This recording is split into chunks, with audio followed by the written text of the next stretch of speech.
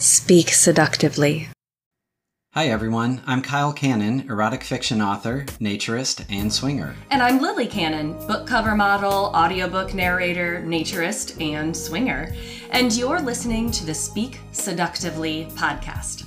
I have an erotic fiction series called The Photographer's Story and over 15 erotic novellas on Amazon. Two themes in my work are the promotion of a sex-positive lifestyle and the development of strong, sexually confident female characters. My writing has been described as slow foreplay, building until the reader is breathless with need. You can find my novels and short stories on Amazon. They're all free with Kindle Unlimited.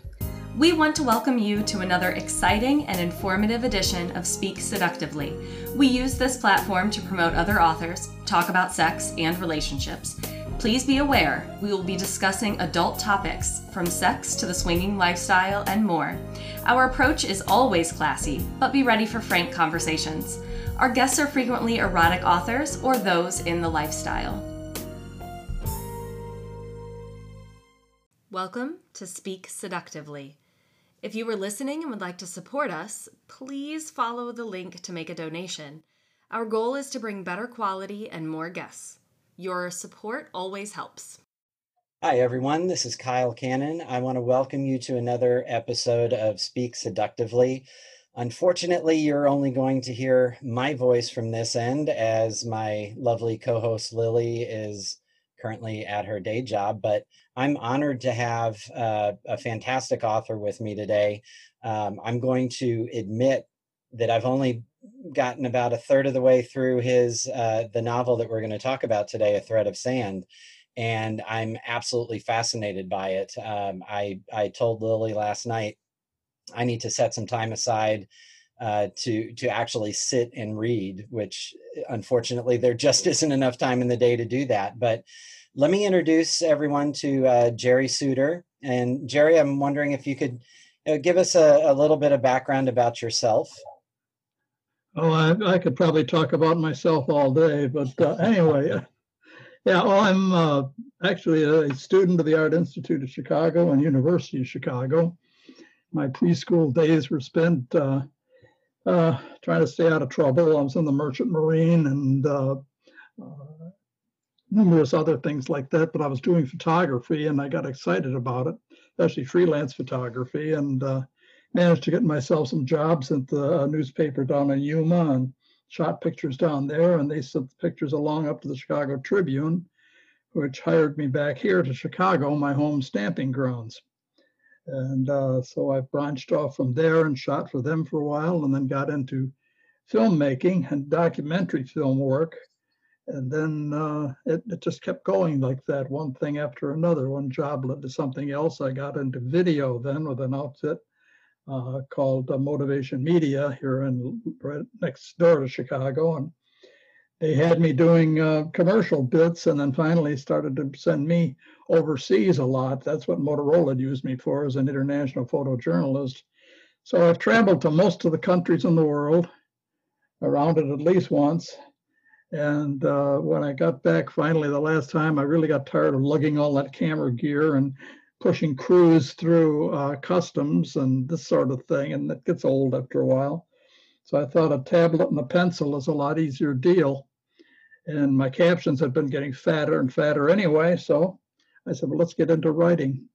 So that started that, and I started writing full-time in 1997, and as of right now, I have 56 traditionally published nonfiction books out there: histories, fine arts, auto racing, military, you name it. And so that, and I have this one novel, my first novel, which is A Thread of Sand, which we are talking about today. So I'm going to back up a little bit because I want the listeners to know, when I read through your biography on your website, I was amazed at your depth of experience and knowledge, and it was reflected in the book. So when you talk about traveling with the Merchant Marine, you're well traveled. You've been pretty much all over the world. Yeah, I've seen the owl and heard the elephant. So yes, that's true. Nice thing about it is that I had an endless amount of material to draw from. And I'm working with Rick Savage to do the sequel to Thread of Sand. And my sequel takes place in Paris, works its way through to the Mediterranean, to Algeria and Toulon on the Mediterranean, and she's involved in a motorboat race.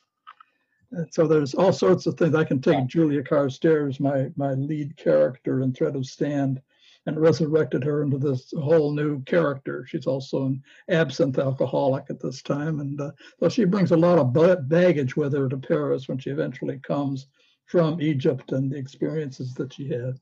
You gave her a lot of baggage before she ever got to Egypt. Yeah, she really is a pretty strong porter. She's a fascinating character. Oh, I fell in love with her. She's a combination of 2 or 3 women that I've met overseas, and I was able to put together a fairly decent composite. And the romance stuff is, of course, strictly out of my imagination. So since my wife is standing nearby here. Yeah, I'll warn you if she comes up behind you. Cool. No, so you set the story in the 1890s, and you've got a strong female lead. I know from reading your description and where your character development came from, but I'm wondering if you could explain to the listeners how you came about with the idea of developing a strong female lead and basing that in the 1890s. Well, part of it was me, and part of it was Rick Savage at BVS Books. I had sent him the manuscript first, and then he came back and he said, this needs more romance. It sounds like a boy's adventure book right now. And he says, you need more women. You need more something going on here. Mm-hmm. And so I took the manuscript back, and then I created her from, like I say, I traveled through Scotland, and I'm Scottish by toss of a coin. And so she was really this amalgam. I didn't want her to be like the crypt robber one that jumps all over the place, but she fortunately has some skills, but she learns later really necessary skills of survival once she gets to the United States and before she ever gets to Egypt. But I loved her. She's beautiful. She's half American, half British, and she's competent. And best of all, she's an excellent artist. And she's already started to sell paintings using her initials as the illustrator rather than her name, because women in the turn of the century, they had no standing whatsoever. And that's one of the reasons I like that particular era, everywhere from about 1890 to World War I. It's fascinating. It's a golden era, and its changes are taking place, and she just absolutely fits it like a glove. Yeah, I think I would say I'm not nearly the student of history that you are, apparently, from having read your book, but that is a fascinating time in history because society and culture was changing at such a rapid clip. It's amazing to go back and look at it. And research, it's very hard. One thing that is getting slang for that period of time and a lot of other little elements in there. You've really got to dig deep to see where things were a little bit different and what things were called a little bit different. And especially when I got into the Arab characters later on that are in the book, the girl that she meets, the New Orleans girl she meets at the dig, and after that, the Tuareg princess that she meets after that, and on the way through the rest of her adventures. And it's just a wonderful meld how these 3 people all get together. And it's a very diversity-oriented book. And I think it would look good on a Me Too sign as well. So there. As I said when I was doing the lead-in, I'm trying to work reading the book into my days, And I started and got to a point where I couldn't put it down. And my wife was like, you need to get some sleep. But one of the things that I love about it is your depth of detail. And a question I wanted to ask is how much research did you put in before you started pen to paper or digital? Well, the one year recently we went to Paris, my wife and I, and then after that we headed for Egypt. And so I spent quite a bit of time in Egypt and on camels and trekking across the desert and in archaeological digs, which is a kind of a small hobby of mine. I kind of learned to enjoy those when I was freelancing, and discovered an awful lot of stuff there and people that, again, I recognized and could use later. But I wasn't thinking, of course, when I was in Egypt of doing a book. It's only later that I started to remember, oh, yeah, that was so and so.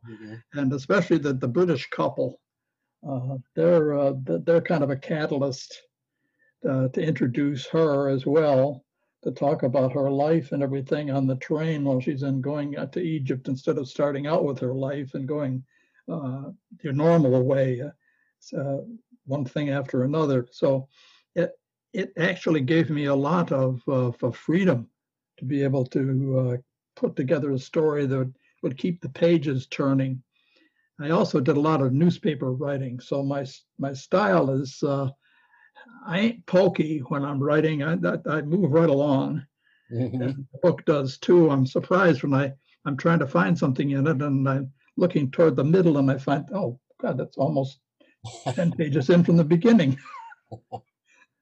So yeah, it builds along, it goes along at a great clip, and I enjoy that. It gives me a chance to build the characters and to get, there's little humor bits in it as well. And if I didn't have that, I'd go mad. So I think that's about my early part of the story about the book. And no, I'm not saying this is empty praise at all, but in reading the book, there's a fine meld of dialogue, and as you said, you move the characters along while at the same time developing the characters. And I've read books where an author spends a chapter doing character development, and I'm bored by the end of the chapter, but you're mixing that in as you go through the book. It's really pretty good. Well, the thing too is, on your research on a book like this is a little different from one on, say, or a book on the Constitution or the founders of the country, or even our World War II books that we've done, because it's especially when you get into erotica. Mm-hmm. Yes. And when I got into that, and that was another suggestion of Rick's, make it a little spicy. I said, okay, we'll take it out of the Boy Scout yearbook and see if we can't get into the mainstream. But in order to do that, I had to kind of get, you remember too much yourself and it gives you a cold sweat. So I went the cheater's way out, and I bought a wonderful book called How to Write Erotica by Valerie Kelly. Mm-hmm. And she kind of just, I didn't slavishly use her stuff, but her writing about these things and words that you don't normally use in regular conversations, but she tosses them off like crazy. So I thought, okay, this opens the door. So now I can write an erotica book and be perfectly comfortable with it. And the sequel to this book it's a little bit longer, and it's got more love scenes in it, and they're really kind of fun. And it's just a matter of getting things right. There's nothing worse than trying to write erotica and getting the parts mixed up. Or forgetting where they go. Exactly, yeah. I was talking to an erotica author a few weeks ago, and we started joking about, if you're doing an incredibly complex scene, sometimes you have to take a step back and mentally picture, now, what did I do with their bodies, and is that actually physically possible? And find out you've misplaced a left leg or something. Yeah, I know. That just won't work. It gets kind of terrible sometimes. But if you do it right, I think by the end of the scene, if they're lighting 2 cigarettes, you are too. Mm-hmm. And Exactly. I think that works great. None of my people smoke, of course, but no, actually they do.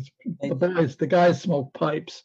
That was very popular at the turn of the century. Doesn't Julia smoke the little cigarillos? Those little cigarillos of hers, yeah, she was smoking those on the train, and yeah, she cooks off one of those once in a while, especially when she meets the New Orleans girl at the dig, the intern, the first one to seduce her. One of the things that I'm enjoying about the book is how period accurate your descriptions are of the characters, the dialogue, and the setting. And then you look at Julia, and if you know something about that period in history, you'd know that she's a standout. She's different from the way most women would have been in that time period. Well, I wanted to establish the fact that when she was growing up in Great Britain and part of the social circle there, being actually Lady Julia Carstairs, Countess of Ashford, in a peer family, that she had her and her mother were very close, and her mother was a painter, and she was kind of restricted to the painting on enamel cups and and little practical painting in those days. Right. But she did give the gift to Julia. It encouraged her, and she was also, it was kind of like Winston Churchill's American wife. She pushed him continually. So did Julia's, and there was no problem with eventually her leaving, because her mother, they both had this disease, and it's an unnamed disease, but it left Julia unable to bear children, and that had a two-edged sword effect, in that she didn't have to worry about birth control, but on the other hand, it put her outside of her social circle at the period of time where women are brought up in these big families, royal families, peer families, to go out and snag a good husband. And that was the whole point of all of these balls and cotillions and everything like that. So she was always kind of on the outside, because the girls were being pushed out there as breeders, and then these stag husbands potentials were the ones that ring to the dance floor to see what they can scout out from the bunch walking on the other side of the room. Well, and at that level in society, marriage was really a business arrangement. Oh yeah, especially the husband had to have the loot. But once the women had the loot, the minute they married the husband, that it belonged to him. And that was kind of tough. So she just decided she was going to get out of that whole loop. And when her mother passed away from the same disease she had, she thought, well, nothing is holding me here. And her father gave her his blessing, and off she went to the United States to study art at the Art Institute in Chicago. But that was too dull for her, so out west she went.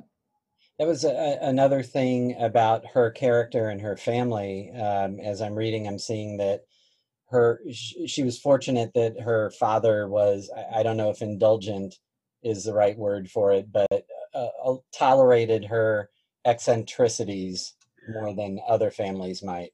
Well, if you notice, I also put a son. He had a son in there that was Tarleton, and he was the only one that could inherit the fortune if the old man died. So, but he did have a son that he could, with her out of the way, because all she was trouble and another mouth to feed for him. But he loved her, and gave her his blessing, all the way to the fact of assigning that Arizona Ranger through the detective agency to keep an eye on her while she was in Chicago. And that's kind of unleashes part of the events that happened afterwards too in Chicago. So But it was an interesting relationship, and everything kind of dovetailed into the other. It is interesting how everything pulls together in the book. The subplots weave together very nicely.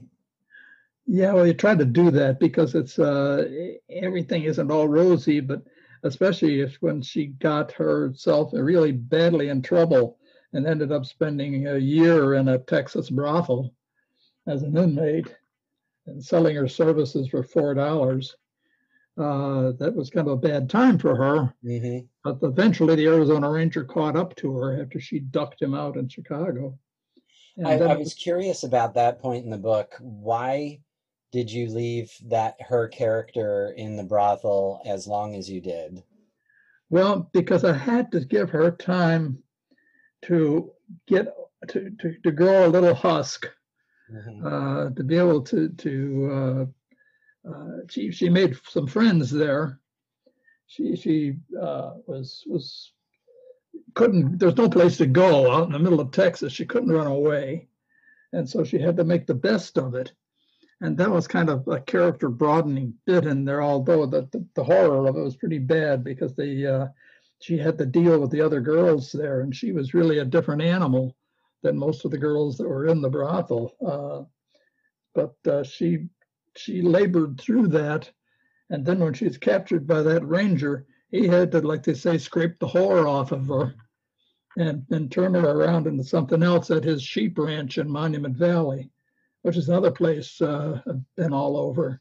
So I knew that place and the Pueblo Indians that lived there. Yeah, it's a beautiful area, beautiful part of the country. I was as I read that section, it seemed that she needed to go through that to rub off to wear away the aristocratic veneer that she was walking around with, and she came out of it. It was a horrible situation, but she came out of it a much stronger person. Well, that's one of the reasons I started the book with her waiting for her ranger guy to come back from a long time. He would be away a long time tracking outlaws for the Rangers. And I started it out with her in anticipation of him showing up and her kind of abusing him of all of the things that she knew now how to do. She could put up vegetables and food. She could shoot. She could ride. She took care of the two dogs, dog and other dog. I like that. Yeah, and she actually he taught her how to survive, and he gave her that nickel-plated Colt Lightning revolver, Mm-hmm. and that even figures in the sequel. Oh, well, that's the same revolver she used to. I'm trying not to give away too much. Okay, well, That's the same revolver she used when she was chasing off the kidnappers, potential kidnappers, when they were heading up the Nile, I believe. Oh, is that when they're at the dig? It was before that when they were She doing a uses it full sooner. stop. She uses it with the kidnappers, Yeah. Mm-hmm. attempted kidnappers. Yeah, that's the one. Yeah. And eventually, I kind of weave her past life into her present one as she's telling different people about things that she knows about, and that's how you kind of find out about it instead of trying to encapsulate it all in one clump up near the front. Why it adds kind of texture to the story as we go through a bit at a time. We find out what this girl actually had gone through to put her into the position she is now, and so I'm kind of happy about that. And when I was in England, I met Princess Anne at the Highland Games, and I was there about 3 weeks in London on this documentary, and I learned so much about British culture and the difference in class between the peers and the ordinary folk, and it was really a revelation. So I was very happy for that. That adds a real layer in there. Another layer that I would get into, you bring in real history, but you also bring in characters who are actually contemporary. So Winston Churchill makes an appearance in the book. How difficult was that for you to pull those things in and meld your fictional characters with reality? Well, I'll tell you frankly, Winston, he dropped out of the sky like a flying saucer. I'd read a book about him sometime, his biography, autobiography, and he mentioned the time that he was in the Sudan. I thought, I wonder what the dates are for him. Well, now you know what the dates were for him. And he was a member of the 21st Lancers, and they're the ones that made the famous charge at Omdurman, and lost half of their people, but did the job. And it was a wonderful, revealing thing. So all I did was turn around and make him a classmate of Julius back in London. Their ages would be perfect for that. Yeah, so everything was natural. I thought that was interesting. It added another level to the story that I found amusing. Yeah, he was an amusing guy. That was another thing. It does add a certain comic relief to the end, because when he was over there with the British, he was there kind of as a journalist and as a soldier, a subaltern with the British 21st Lancers, and that's the first thing they did when they got him over there, because he was such a pest, was put him in charge of the burial details. So he spent most of his time in front of Omdurman burying Arab dead. Well, that's not exactly his cup of tea. So when this patrol came along, he grabbed it. No, I don't want to tell any more about it than that. So you've got a sequel in the works. I know you mentioned you were working on that with Rick. Do you see something beyond that? Where are you taking Julia? Where do you see her life going? Okay, I can tell you that. It's after this next one. Like I say, today is what, Wednesday? Yeah. Yep. Wednesday, Savage and his people are getting together to discuss what publishing deal they're going to give me on my the sequel here. The title of it is Mademoiselle Pistolet. That's Pistole with it over it, T, which is French for pistol, of course. And that's her name in Paris. She comes to there really in a miserable condition, because she's not been able to connect with her the lieutenant that she met in Egypt. And the story has to go from that point then to her whole new life that she creates for herself. And it's a life that I think you'll like it even more than the original Julia, because it has so many more facets to it. So is the title a giveaway that she's going to be using her Colt Lightning once or twice? Well, I would say, yeah. That's where she gets the nickname over there through an incident that a press photographer happens to see, and they identify her by that name, and so she hangs on to it. But another thing she does do, she gets into absinthe, the ABSYNTH, the green licorice kind of liqueur that's actually kind of a narcotic. And she becomes kind of an alcoholic to that, because she has a hard time sleeping at night. The being buried in the tomb, it's baggage that she brought with her, and it's something that she can't shake. And she's faced death so many times at the hands of the dervish, at the hands that are in that tomb, kidnappers, all of the things and you just don't shrug those experiences off. No, they start to build up over time. Yeah, well, she has kind of a PTSD to that particular era in her life and can't shake it. And so she adopts this character that she has suddenly become like the toast of the Moulin Rouge. Mm-hmm. And that goes into two other things that she gets into, an auto race and a boat race. And those are kind of fun. And then I'm taking it out of that. Eventually we will get to early World War I, which would be 1914. is going to be my next the next book on the third one, providing I can sell the second one. I definitely hope you do, because the first one is a great read, an absolutely great read. I was telling my wife about it this morning before she headed off to work, because we compare notes on the books that we're able to read, and try to pass along good ones that we like. And I told her, yeah, you really need to read this one. It's right up your alley. You'll love it. She loves strong women, strong characters, and real history. I can't beat Julia for that. Yeah. Oh, yeah, yeah. Well, I jokingly told her that I could see her as Julia back then, because she's that kind of a personality. But well, that's wonderful. You're lucky. You're lucky.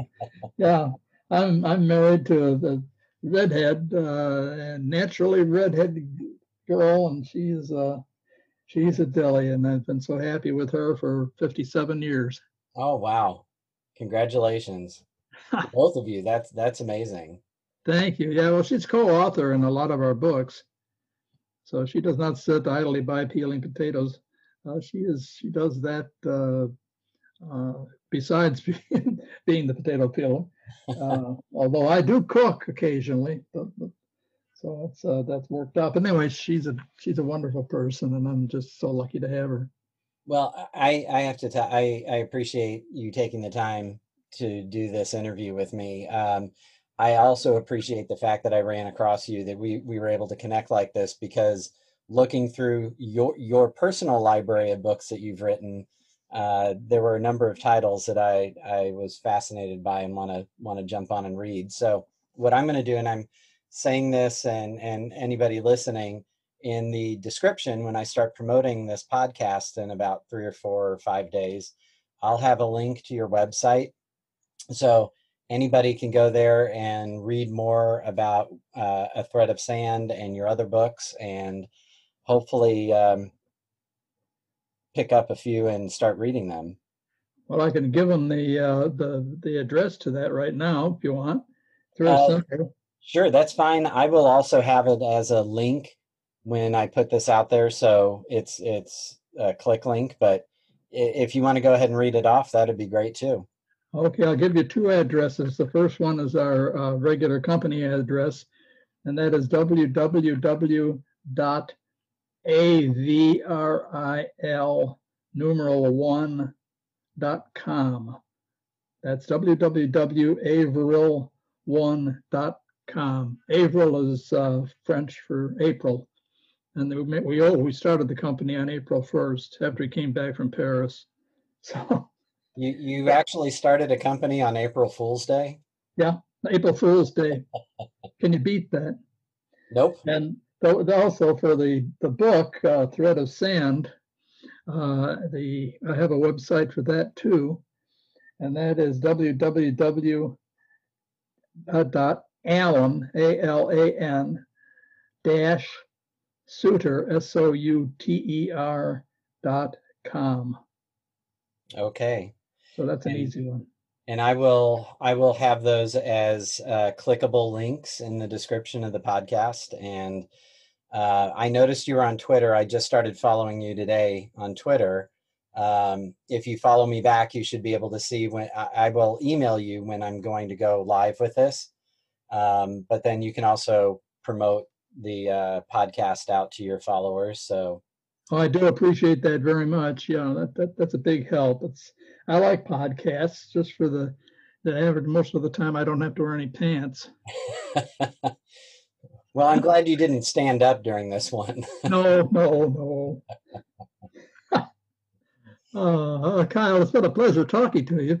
It's been a pleasure talking to you too. I would love to stay in contact. As I read through A Thread of Sand, I may want to come back and see if you want to do another interview and talk more in depth about it. A lot of the history I want to get into. Well, if you're into history, we've got our other book that we're pitching right now. It's called Selling Americans on America, Journey Through a Troubled Nation. and it's about the United States right after World War II, 1946 to 1949. We were in deep trouble, very much like the situation we are in today. And only it was in those days and with those problems. That's one of the books that I made a note of when I was going through your things. Also, The Ghost Army, Conning of the Third Reich. Yeah. That was fun. that looked interesting, and I want to get into that. But I will definitely stay in touch. Look for an email from me, I would say in the next 4 days, and Okay. I'll give you a heads up when this is going live so you can check it out. But I appreciate meeting you, and I will definitely be in touch. Kyle, it's been a pleasure. Thanks for having me aboard. Thank you. You have a great rest of the day. Bye. Okay. Bye-bye. Speak seductively.